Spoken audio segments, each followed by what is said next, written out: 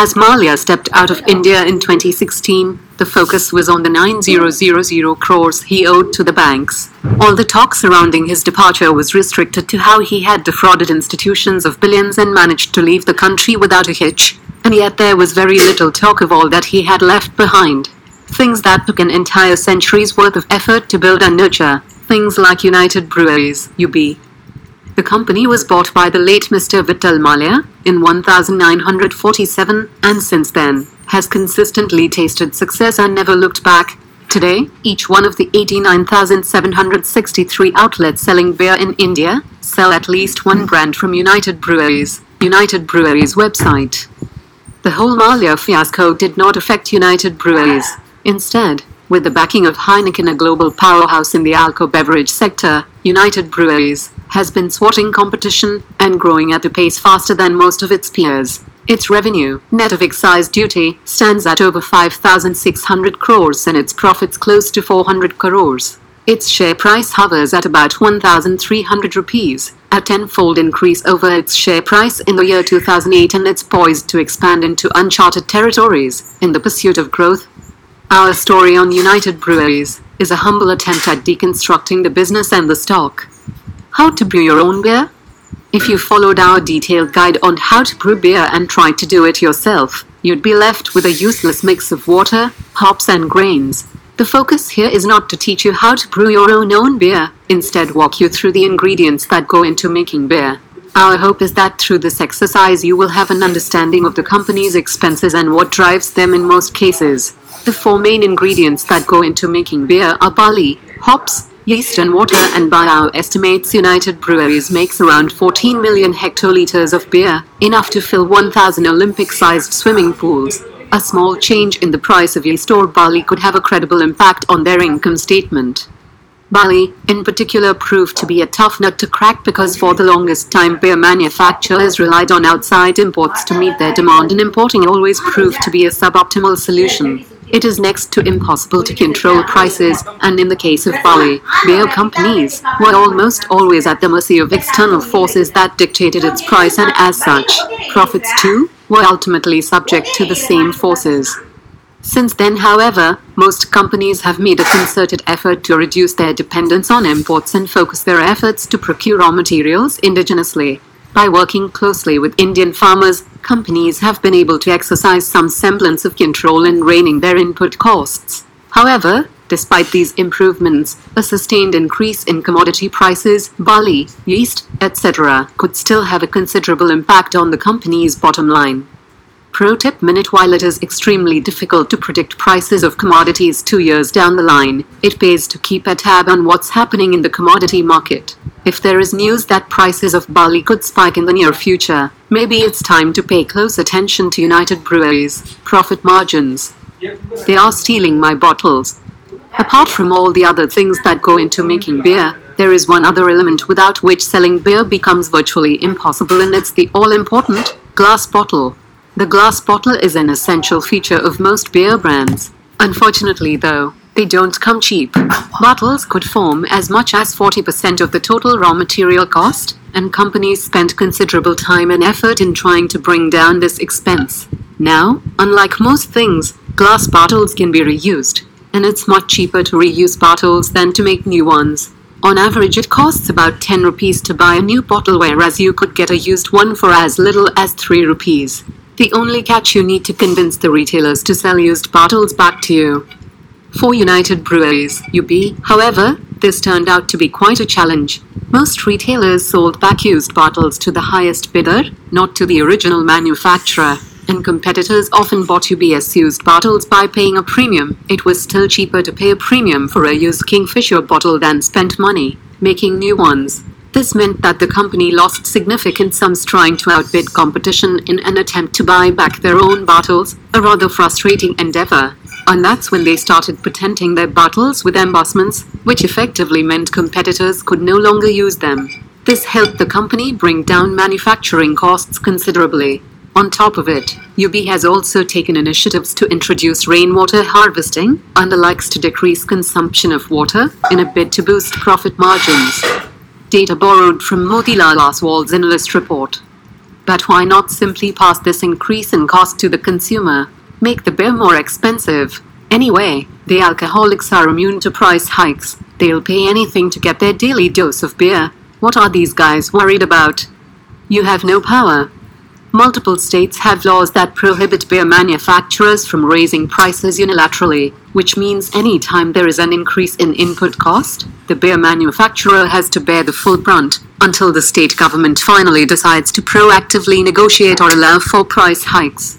This isn't limited to input costs alone. Instead, it extends to excise duties as well. Excise is a duty charged on every case of beer the moment it leaves the brewery.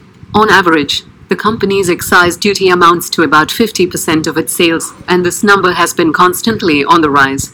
But despite rising excise duties, state governments have been reluctant to let beer manufacturers increase prices. Take, for example, the case in Maharashtra. Despite increasing excise duty on beer last year, the state government did not allow for a commensurate increase in price. And then there are states that allow for price increases but charge excise duties so high that even the most hardened alcoholics move away from beer for a short while. In West Bengal this year, the company increased its price from 110 rupees to 145 rupees per bottle on the back of rising duties, and the consumers promptly moved away, in some cases to country liquor. Each of the 29 states of India is a unique market with its own set of rules and regulations that keep changing with time. A company can simultaneously show excellent growth in certain regions, but fail to sell in others. Pro tip minute: there is no credible way to accurately forecast what states will do next. But one thing is clear: beer companies cannot set their own prices in most states. So the next time you see a bottle of beer costing you more than usual, rejoice, for it does not happen often. Maybe you could make some money off of a UB stock instead. Prohibition is thy name. Prohibition is the act of banning the manufacture, sale, and transportation of alcoholic drinks within a particular location. Gujarat is a state that has had prohibition in place for a good number of years. There are a couple other states that have enforced prohibition, but we won't bother with them. We will instead look at Kerala and Bihar. In Bihar, the chief minister enforced a statewide ban on alcohol. United Breweries had little choice but to abandon production of alcohol, and instead switch to non-alcoholic beverages. Since Bihar wasn't one of the primary markets for beer, the impact on sales was muted. However, when prohibition outside of five-star hotels hit Kerala, the move sent shockwaves. Before the ban, the state had India's highest per capita alcohol consumption, at more than 8 liters per person per year.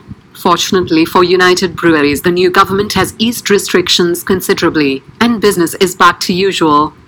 Pro tip minute: while it is quite possible that a statewide prohibition might suddenly render beer manufacturers incapacitated, it's unlikely to take effect on any large scale because excise revenue from alcohol forms a significant portion of most states' revenues. They are unlikely to last. The election business. Election season means a blanket ban on selling alcohol for designated periods as mandated by the Election Commission. There could also be a limit on the amount of alcohol a person can buy during this time. Sales are almost always affected, but what's particularly disconcerting for beer manufacturers is that a total of 10 states are poised to head to elections next year, with the additional caveat of the general elections. Outside of the blanket bans, elections are also periods of extreme uncertainty.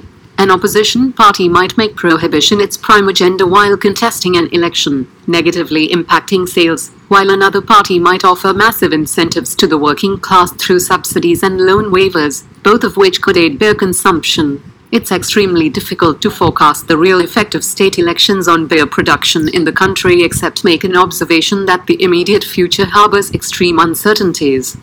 Pro tip minute: if you are someone who is risk-averse and hates uncertainty, perhaps it's best to wait and watch for another year until the elections conclude and there is more clarity on the policy front. Booze-filled summers. The demand for beer is seasonal in nature, with 30% of total volumes being sold in the first quarter summer months. The second and third quarters of the year constitute traditional low season and together account for 40% of annual volumes. But why? India is a hot country during the summers. The first quarter of the financial year begins in April and continues through to June, and a chilled beer provides the perfect respite from the scorching summer heat. This is true for months January, February and March, 3 months that form the fourth quarter as well.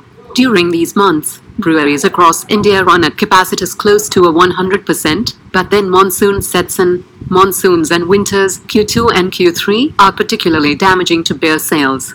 Sales almost always declines and most breweries are left with excess capacity that they simply can't put to any good use, which is why most breweries show capacity utilization between 60 to 70% because business is seasonal. Pro tip: minute sales during monsoon and winter will almost always look depressed. So don't panic if you see a minor dip during these months. It's all part of the process. The Big Bang. In 2017, however, the country saw something spectacular, a rather strange sequence of events, all combined together to render a death blow to beer manufacturers: demonetization, GST, and the Supreme Court highway ban. Both sales and profits immediately took a nosedive. First, it was demonetization. Most people bought alcohol with cash, and when cash was hard to come by, they simply stopped visiting their favorite bars. Then, GST. We won't take you through the whole dynamics of GST and how it impacts beer prices, but let it be known that as things stand, beer is more expensive than it used to be. The Supreme Court highway ban, while in force, prevented the sale of liquor within 500 meters of a highway, and suddenly hundreds of outlets closed overnight. Fortunately for United Breweries, things changed rather quickly. The effects of demonetization waned. The Supreme Court highway ban was restricted to only some highways and sales rebounded. While effects of GST still linger, it wasn't enough to prevent a spectacular rebound, and in 2018, UB was back. But the uncertainty involved in all of this left a bad taste. Pro tip: minute outside of elections and seasonality, there are still many uncertainties that could derail performance. It's very important to assess if the effects of such events are suspected to be temporal or long-lasting. So why do people still bet on United Breweries? Because United Breweries holds 52% of the market share, and happens to be one of the few beer manufacturers to be profitable. It must also be noted that consumption of beer is perpetually on the rise, and the hope is that this trend continues. India provides a market opportunity like no other.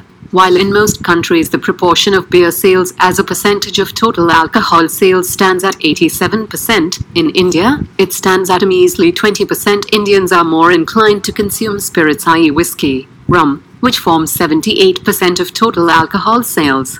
The beer market is wide open, and it's there for the taking.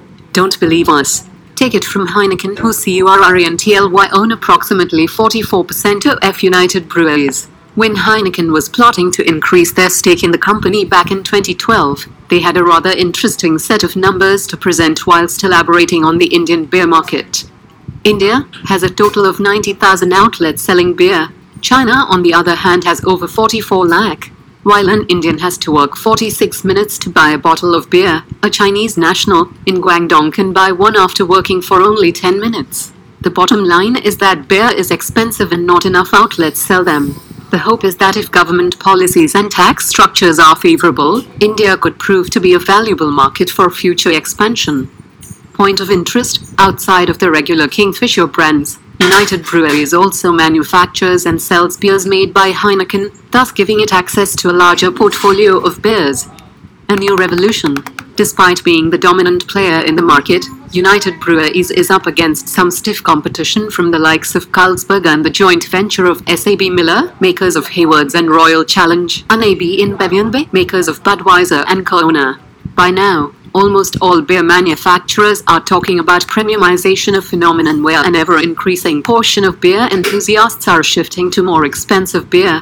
While UB has traditionally owned the markets for cheaper variants, its ability to hold sway in the premium sector is still suspect. Then there is the whole phenomenon of craft beer, i.e. Beer 91, and although the definition of what constitutes craft beer is still up for debate, growth in the craft beer industry is expected to reach double digits soon.